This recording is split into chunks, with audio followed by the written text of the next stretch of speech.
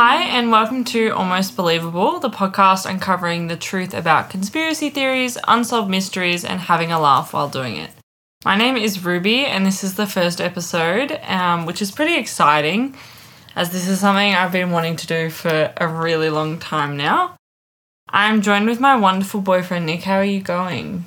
I'm good. How's it going? Good. I'm excited. Are you excited to be here? I'm ready and ready to go, mate. I guess I just want to start off with, what's your view on conspiracies? Do you have a favourite? Are you a skeptic? Where do you sit when it comes to conspiracies? I'm 100% a skeptic.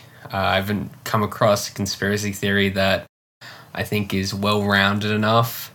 Mm-hmm. A lot of them are, a little bit far-fetched. Someone's done a little bit of too much digging into things, found a few coincidences. I think, none of them have really tickled my fancy, as you could say.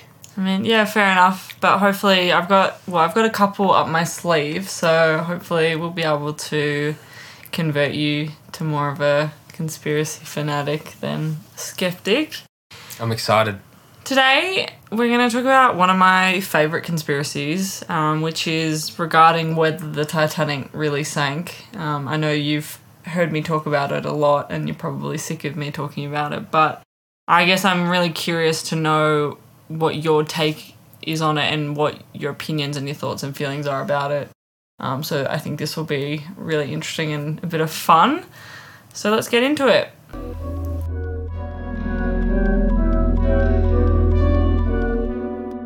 The White Star Line was a prominent shipping company which was founded in 1845, and it was responsible for the production of the Titanic in the early 1900s, as well as its sister ship, which was called the Olympic.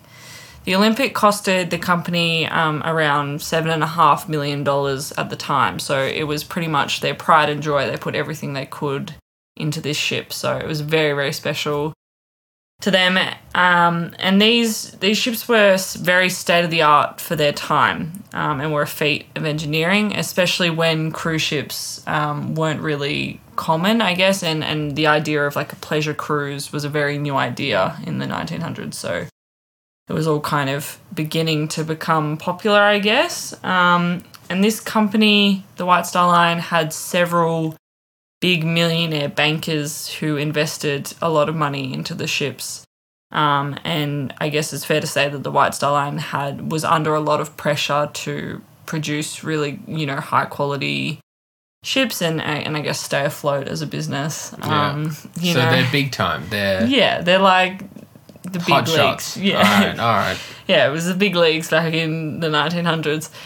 But we're going to now take a look at the Olympic, and specifically the date 20th of September 1911. And the Olympic was involved in a collision with the HMAS Hawke, which was a British warship. The Hawke lost her bow, so one of the main parts of the ship, and nearly capsized as a result due to such extensive damage. And obviously a legal trial ensued, which decided that the blame for the incident lay with the Olympic, despite several, eyewitness accounts blaming the Hawke for the collision. There was a lot of sort of back and forth and they did this, they did that sort of thing.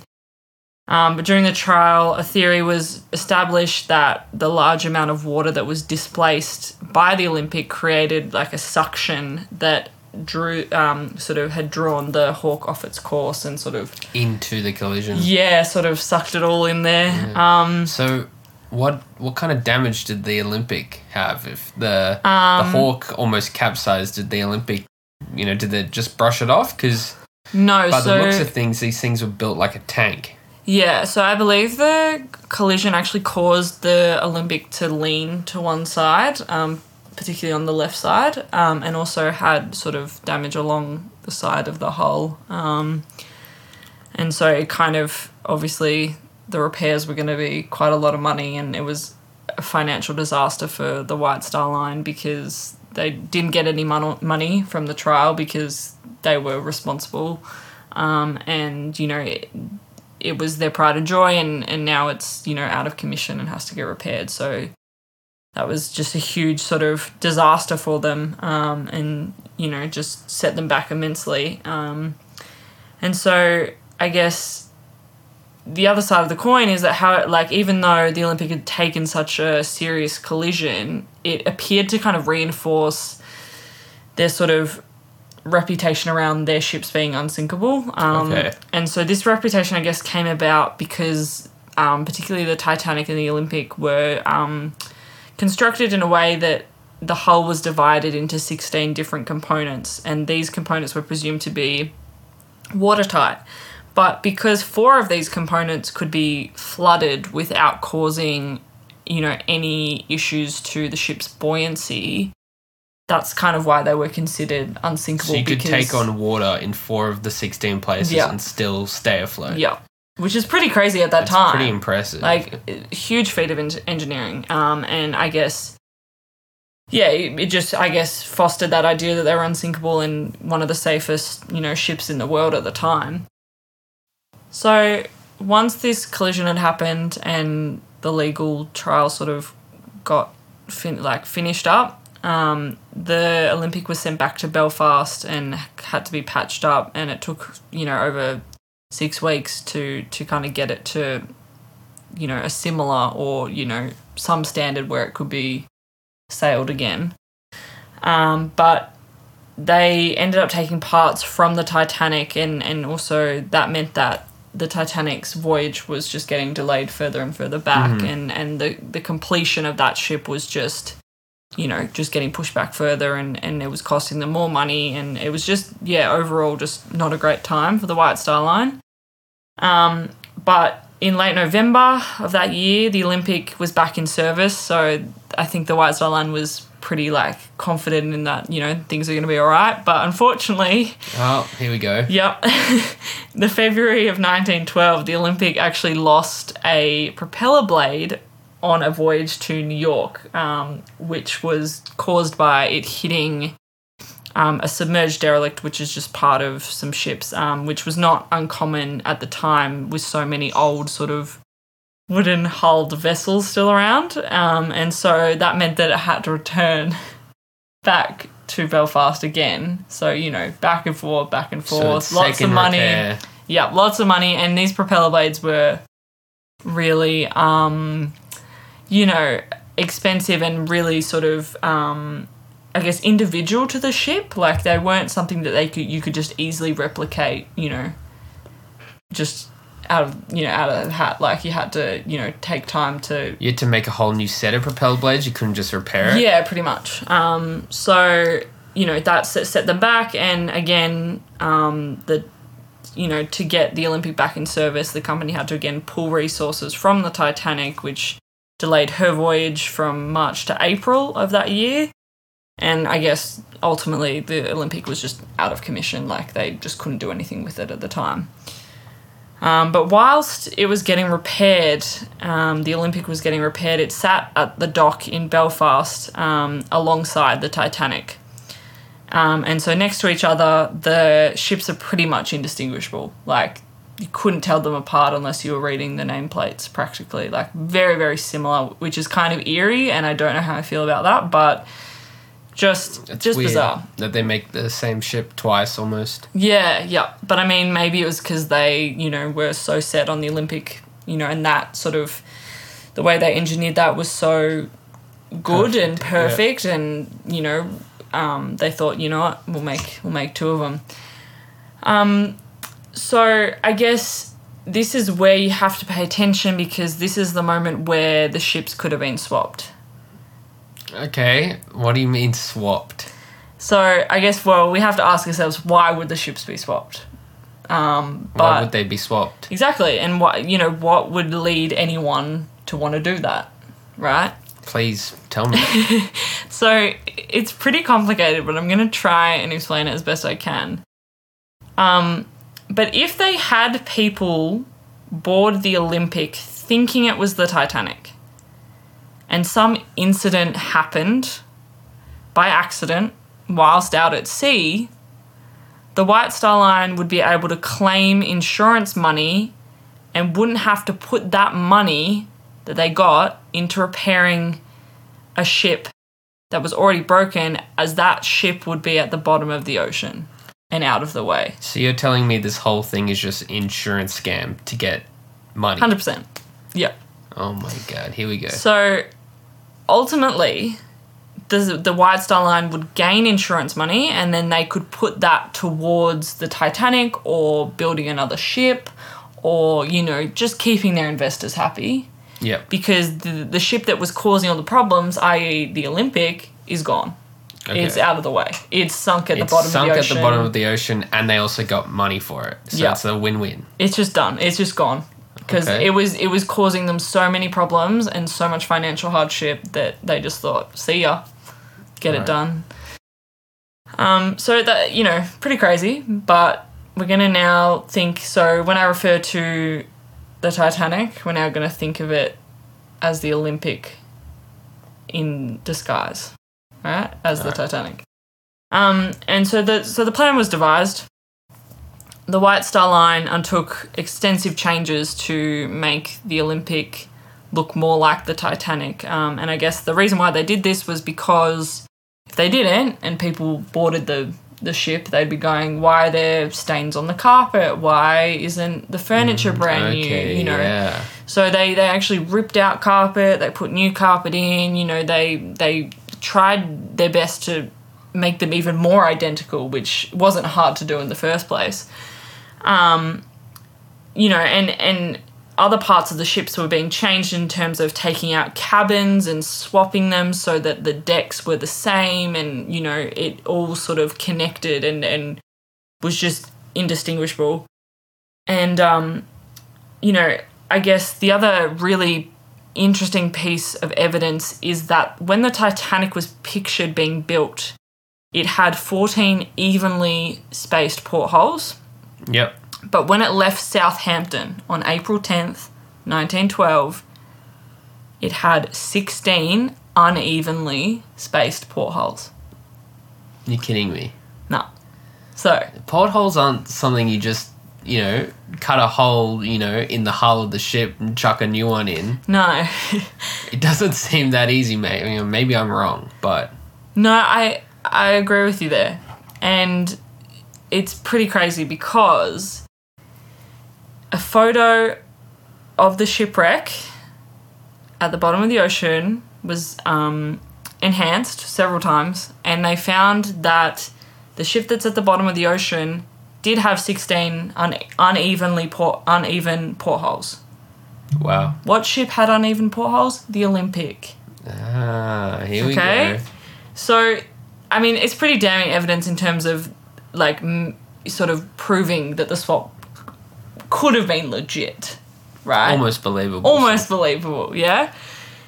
But not only is that, that's not the only piece of evidence that just freaks me out. This bit also just, blows my mind.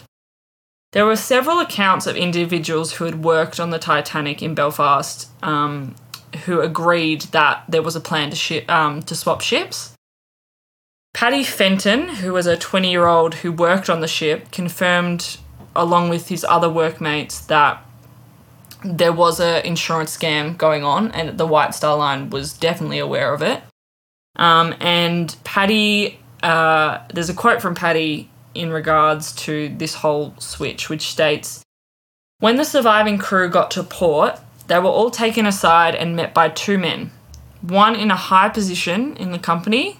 The other man was in a very high position in the government. The government man read the crew the Official Secrets Act, explaining that if they told of the real reason for the sinking or the rumours of an insurance scam, they would serve a minimum of 20 years in jail and would never get a job when they got out." Right? Pretty crazy. They couldn't have named it anything else. No, it had to be the Official Secrets Act. Secrets Act. Yeah, okay. They might as well just called it We Did Swap Ships Act. Yeah, the Insurance Scam Act. Yeah, pretty much. And I guess at a time where luxuries were not, so available to the millions of poor people at the time, who worked in order to provide for their family. They toiled for long hours in mills, mines, factories, docks. People couldn't afford to not work. So, in order to provide for their families and also just their survival, I'm imagining these workers just kept their mouths shut in order to keep their job. Because, what else was there to do? You can't, you have to get an income somehow. Yeah, but don't you think that the pain and the economic, hardship that the families would endure would be worse if the workers, presumably probably the husbands and the fathers of the families, would die out at sea than if they were just out of a job for a bit? Yeah, I mean, it is definitely an interesting point. But I guess they didn't know for sure that they wanted to sink the ship. Well, yeah, and I will touch on that a little bit further. I think the intention wasn't to kill anyone, to harm anyone. Yeah. But unfortunately, plans went a bit south, and I will delve into that a little bit further. But I think ultimately, yeah, they didn't intend to harm anyone in any way. Okay. But at the other side, maybe they did want these people to be on board the ship so that they were dead and couldn't start rumours. Oh, okay. And couldn't express to their family or express to friends or people that they had heard these things. Yeah, all right. So there's two sides to every story here, it's pretty, it is interesting. But we're going to now take a look back at the millionaire bankers, one of which was this guy called JP Morgan. And he surprisingly cancelled his trip at the last minute, claiming he was too ill to travel. Oh, yeah. However, he was spotted in France 2 days later, perfectly fine, healthy, well, just walking around France. So this bloke is some celebrity, right? He's Yeah, Ryan Reynolds or something. Yeah, he's a millionaire in the 1900s, pretty crazy.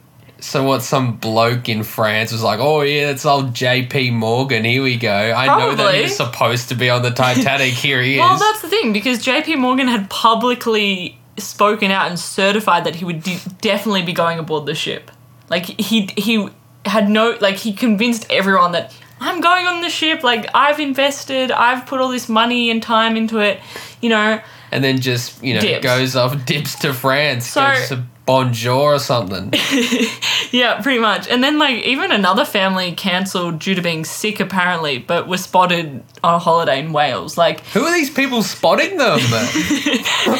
Private investigators, out and tracking about. them down. What's going on? But it just makes me think, surely these investors knew then that something was going to happen to this ship. And another really funny thing that I just find so, it's just funny, but it's also, this has to have happened if this guy, JP Morgan, right, he had several bronze statues removed from the ship an hour before it was set off to sail on its maiden voyage.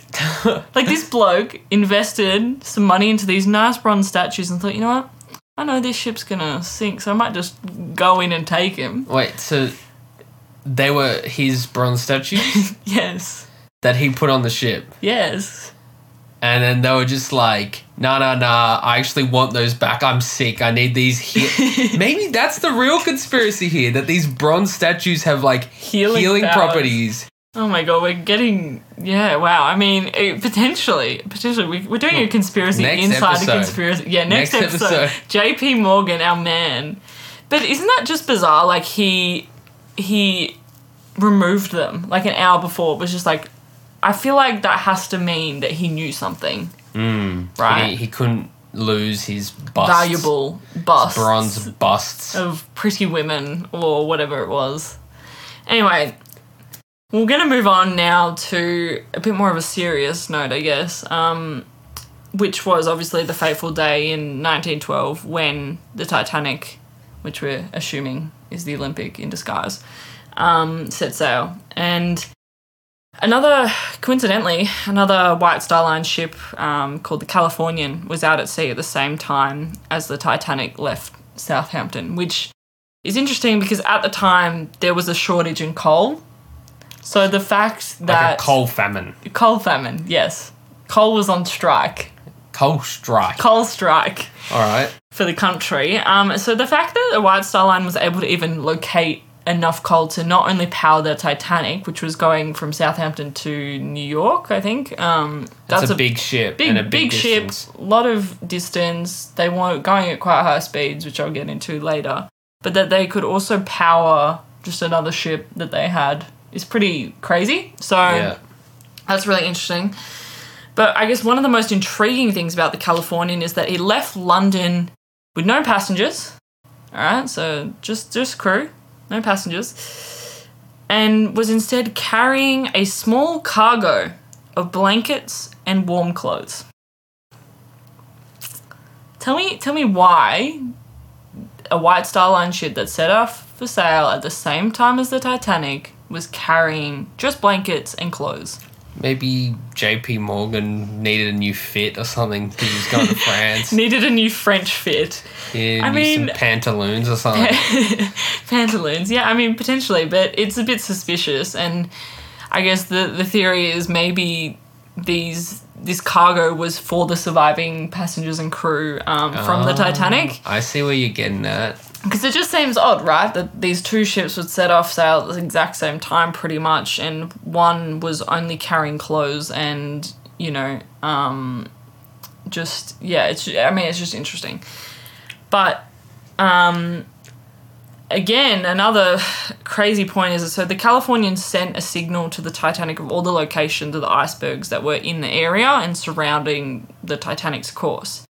But this message was actually held from ever reaching the Titanic. Like, it was held for a certain period of time. So it got to the Titanic delayed. And I've done some research into this, and it is a bit mind-boggling as to why this was held. And the Titanic did receive another 6 warnings of icebergs from surrounding ships, but it was traveling at such a fast speed, I think 22 knots, that even when they did sight the icebergs, it was too close. Like, they couldn't slow down. Like, they were going to hit it regardless. Like, they couldn't do anything to avoid it. And so the ship's lookouts, like, by the time they could even respond, it was too late, and the ship was already going to collide. And the ship's lookouts, 2 of which were Frederick Fleet and Reginald Lee, didn't even have access to binoculars during the journey. Isn't that their whole job? To look out? But this is because at the last second, the ship's second officer was replaced, and he forgot to hand off the key to the locker that housed these binoculars for the lookouts.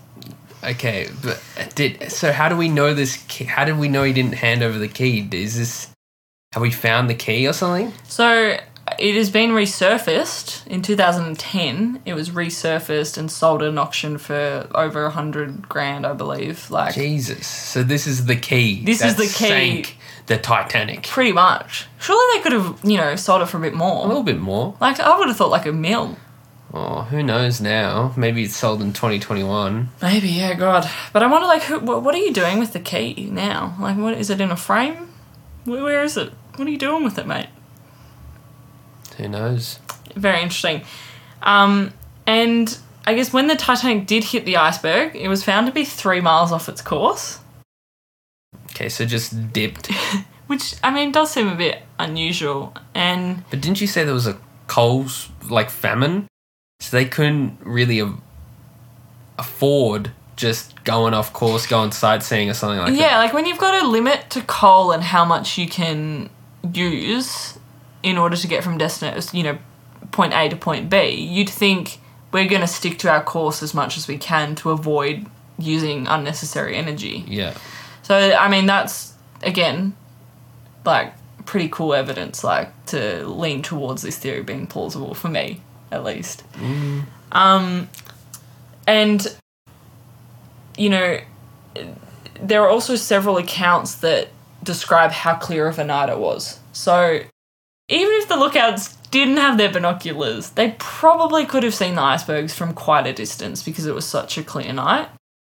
And they should have been able to see it from apparently 8 miles ahead. I don't know if that's an exaggeration, but you would have thought it's clear night, no clouds. You could probably see them. They're quite big. But again, and so I'm just going to backtrack a little bit to the Californian. So when the Titanic did sink, it's commonly believed that the Californian was actually late to respond to the Titanic's. It was late to respond to what was going on with the Titanic. So the SOS signal or something like that. Yeah, so the Californian had stopped for the night due to the dangers and how many icebergs were around, and so the radio operator was then allowed to go to sleep, which he did. Yeah. And at 11:50, Officer C.V. Groves noticed that the Titanic's lights flashed unusually and briefly, as if it was turning. But in reality, this was when the Titanic had hit the iceberg already. Okay. So I think the Titanic hit the iceberg around 11:40, and this guy noticed at 11:50 that something was going on. Yeah. These flashing lights were unusual and should have been enough to, take some sort of action, but no one woke up the radio operator. They just let him sleep. Like, just have a nap. He's had a long day, this guy. Oh, let him sleep. His head's heavy. Let him have a little bit of a nap. Oh, he's dead to the world, that guy. Oh, don't worry about it. Instead, the California started sending some Morse code signals to the Titanic, but the Titanic was too far away to even receive these. No. So that was kind of far-fetched and didn't get anywhere. They, didn't do much. And then another officer, Herbert Stone, notified the captain of the Californian that the ship had fired 5 rockets at 1:10 a.m. So flares or something? Yeah. And at 1:50 a.m. reported that the ship looked weird. Okay? But around 5:30 in the morning, when old mate, the radio operator, woke up... Oh, bright-eyed and bushy-tailed. Heard the news that about all the information that was ignored over the night and how at 2:15 a.m. the crew couldn't even see the Titanic anymore. It was gone. This guy wakes up and goes, oh, crap. Better start responding to those signals. So he tried to communicate with them. Obviously, nothing happened.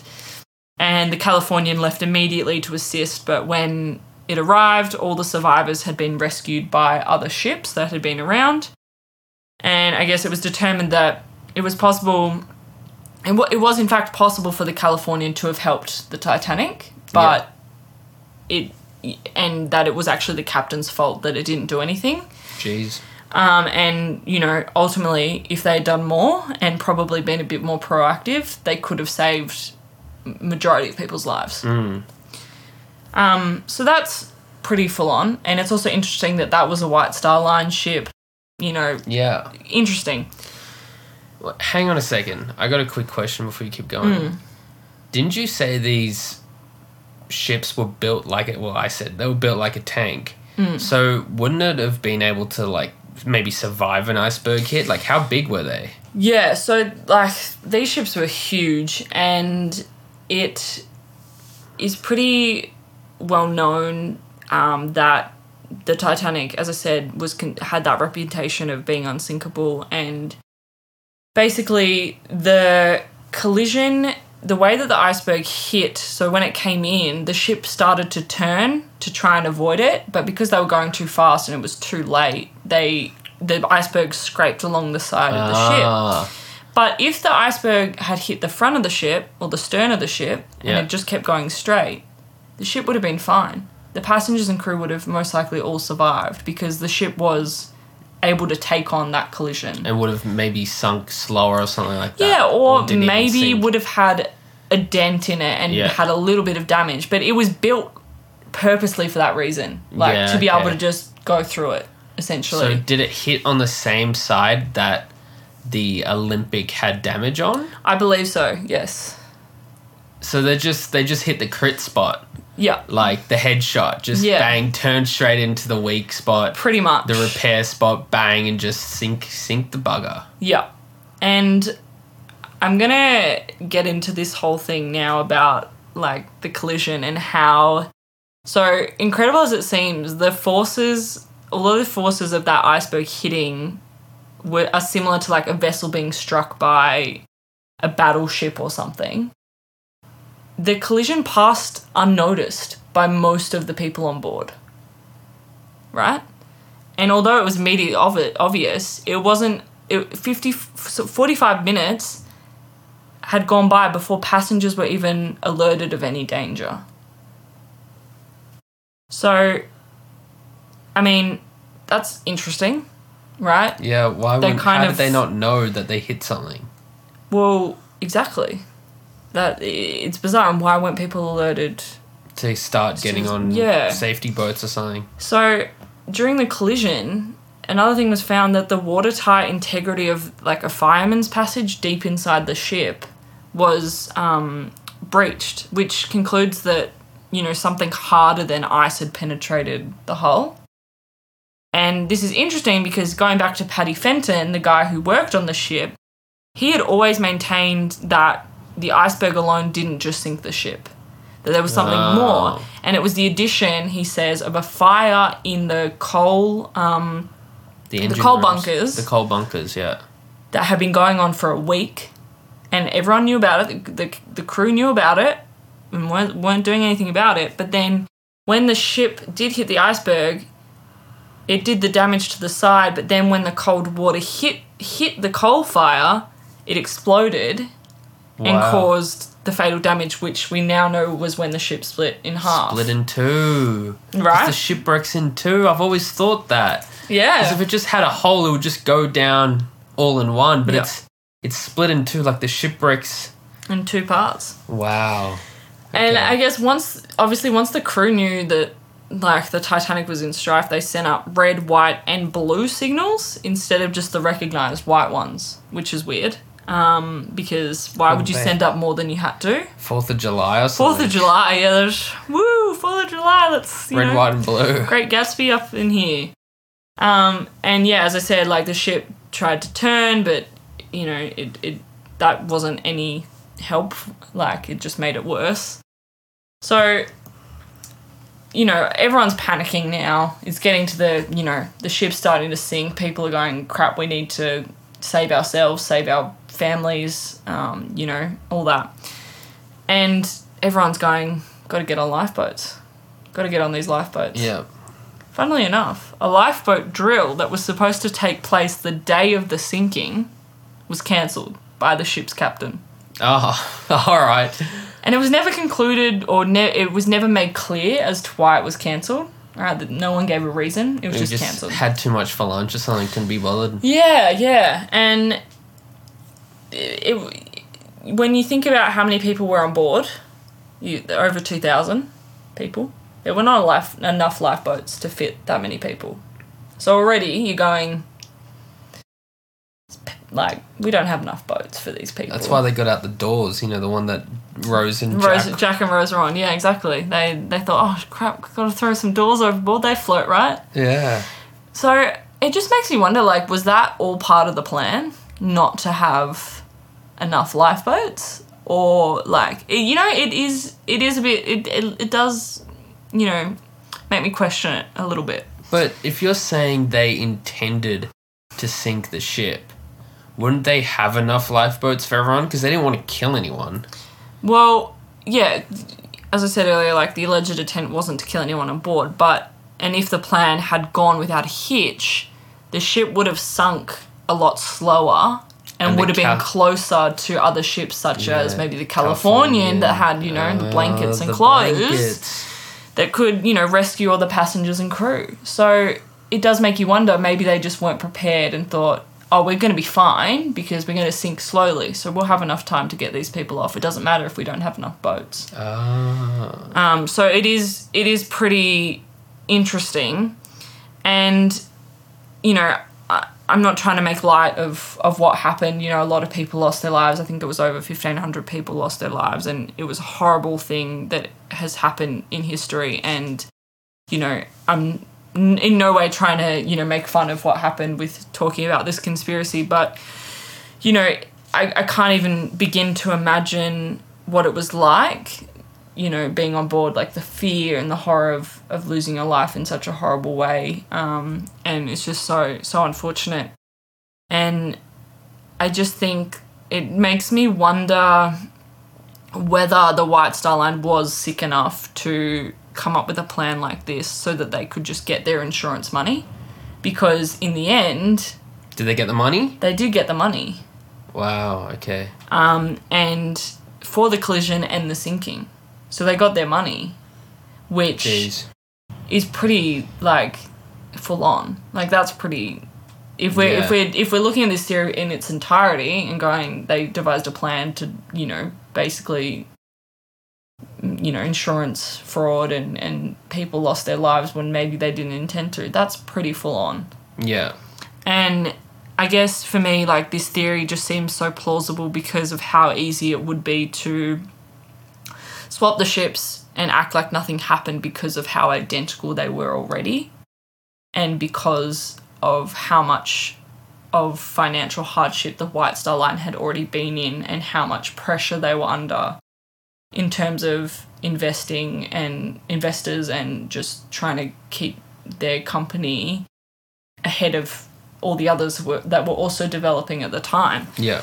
So, they were grasping at anything and everything to just keep going and keep their investors happy and, keep their reputation up as, this big company that produces the best ships in the whole world. But yeah, what do you... I mean, that's the theory. And what do you think now? So did the Olympic, the actual Olympic, seeing as the Titanic sank, did that ever sail again after... What do you mean? So, no, we're saying that the Olympic... Yeah, but did the quotation Olympic, yes, the one that didn't sink, yes, or the ship that didn't sink, did that sail again afterwards? I believe so. Did that have the wrong number of portholes? Well, yes, it would have. It would have had the 14 evenly spaced ones because the one that was found at the bottom of the ocean had 16 unevenly spaced ones. Wow. So not only did the blokes not have binoculars, JP Morgan pulled a sickie. Took his bronze statues with him. Took his bronze busts. The Californian had some warm pantaloons for the survivors. All of that combined, they hit the crit spot on the iceberg, hit the soft spot. Caused an explosion. That seems almost believable to me. Oh God, have I broken you? Are you now believing in this theory after all this time? I don't know. That a lot of things line up. Most of these conspiracies have one or two things. I mean, well, at least I didn't mention aliens, so yeah, I was kind of expecting the aliens to come on board. There probably is a theory. I think there's a theory about a mummy that cursed the ship. Okay, let's not get into that. Okay, but yeah, I mean, it's pretty full on, and I think it is something that this theory in particular has been something that's always stuck with me, and has just made me think holy crap, if this is true, how messed up do you have to be? That's insane. It's crazy. So did any of the survivors ever say anything? Did they ever speak out about the incompetencies of the captain or anything like that? Because surely that people knew. The guy, his name, the guy that was working on the ship. Oh, I've forgotten his name. Paddy. Yep. He was on the ship and survived. Oh. So he's the bloke who wrote to the other bloke about the people getting questioned on the dock. That's why that whole quote that I read out is relevant because he spoke about it and he was there. Did he get jail time though for speaking out about it? I don't think so. I think maybe he never got another job. Maybe he's check jealous. On Paddy. Yeah, we're gonna check on old mate. But no, it is certainly an interesting one, and I'm glad that we've been able to kind of go through it, and I'm glad that I've been able to share it with you and you've actually listened for once about my conspiracies, because I tend to bore you with them. But no, I mean, I'd be interested to hear anyone else who's listening, their take on it, whether I missed out on any important information. And you can reach out to me on my socials, which is currently just Instagram at Almost Believable Podcast, and that is the same for my email if you would like to message me via that, which is just almostbelievablepodcast@gmail.com. Please feel free to share your own favorite conspiracies or unsolved mysteries. I'd be so happy to listen to them and even delve into them. But yeah, thanks so much for listening, and thank you for joining me, Nick. Thanks for having me. And yeah, thank you so much for listening, and can't wait to keep going with this and talking about more crazy and, unsolved mysteries. It'll be really, really fun, and I really appreciate you guys taking the time to hear me talk for 40 minutes. Anyway, thanks for listening. See ya.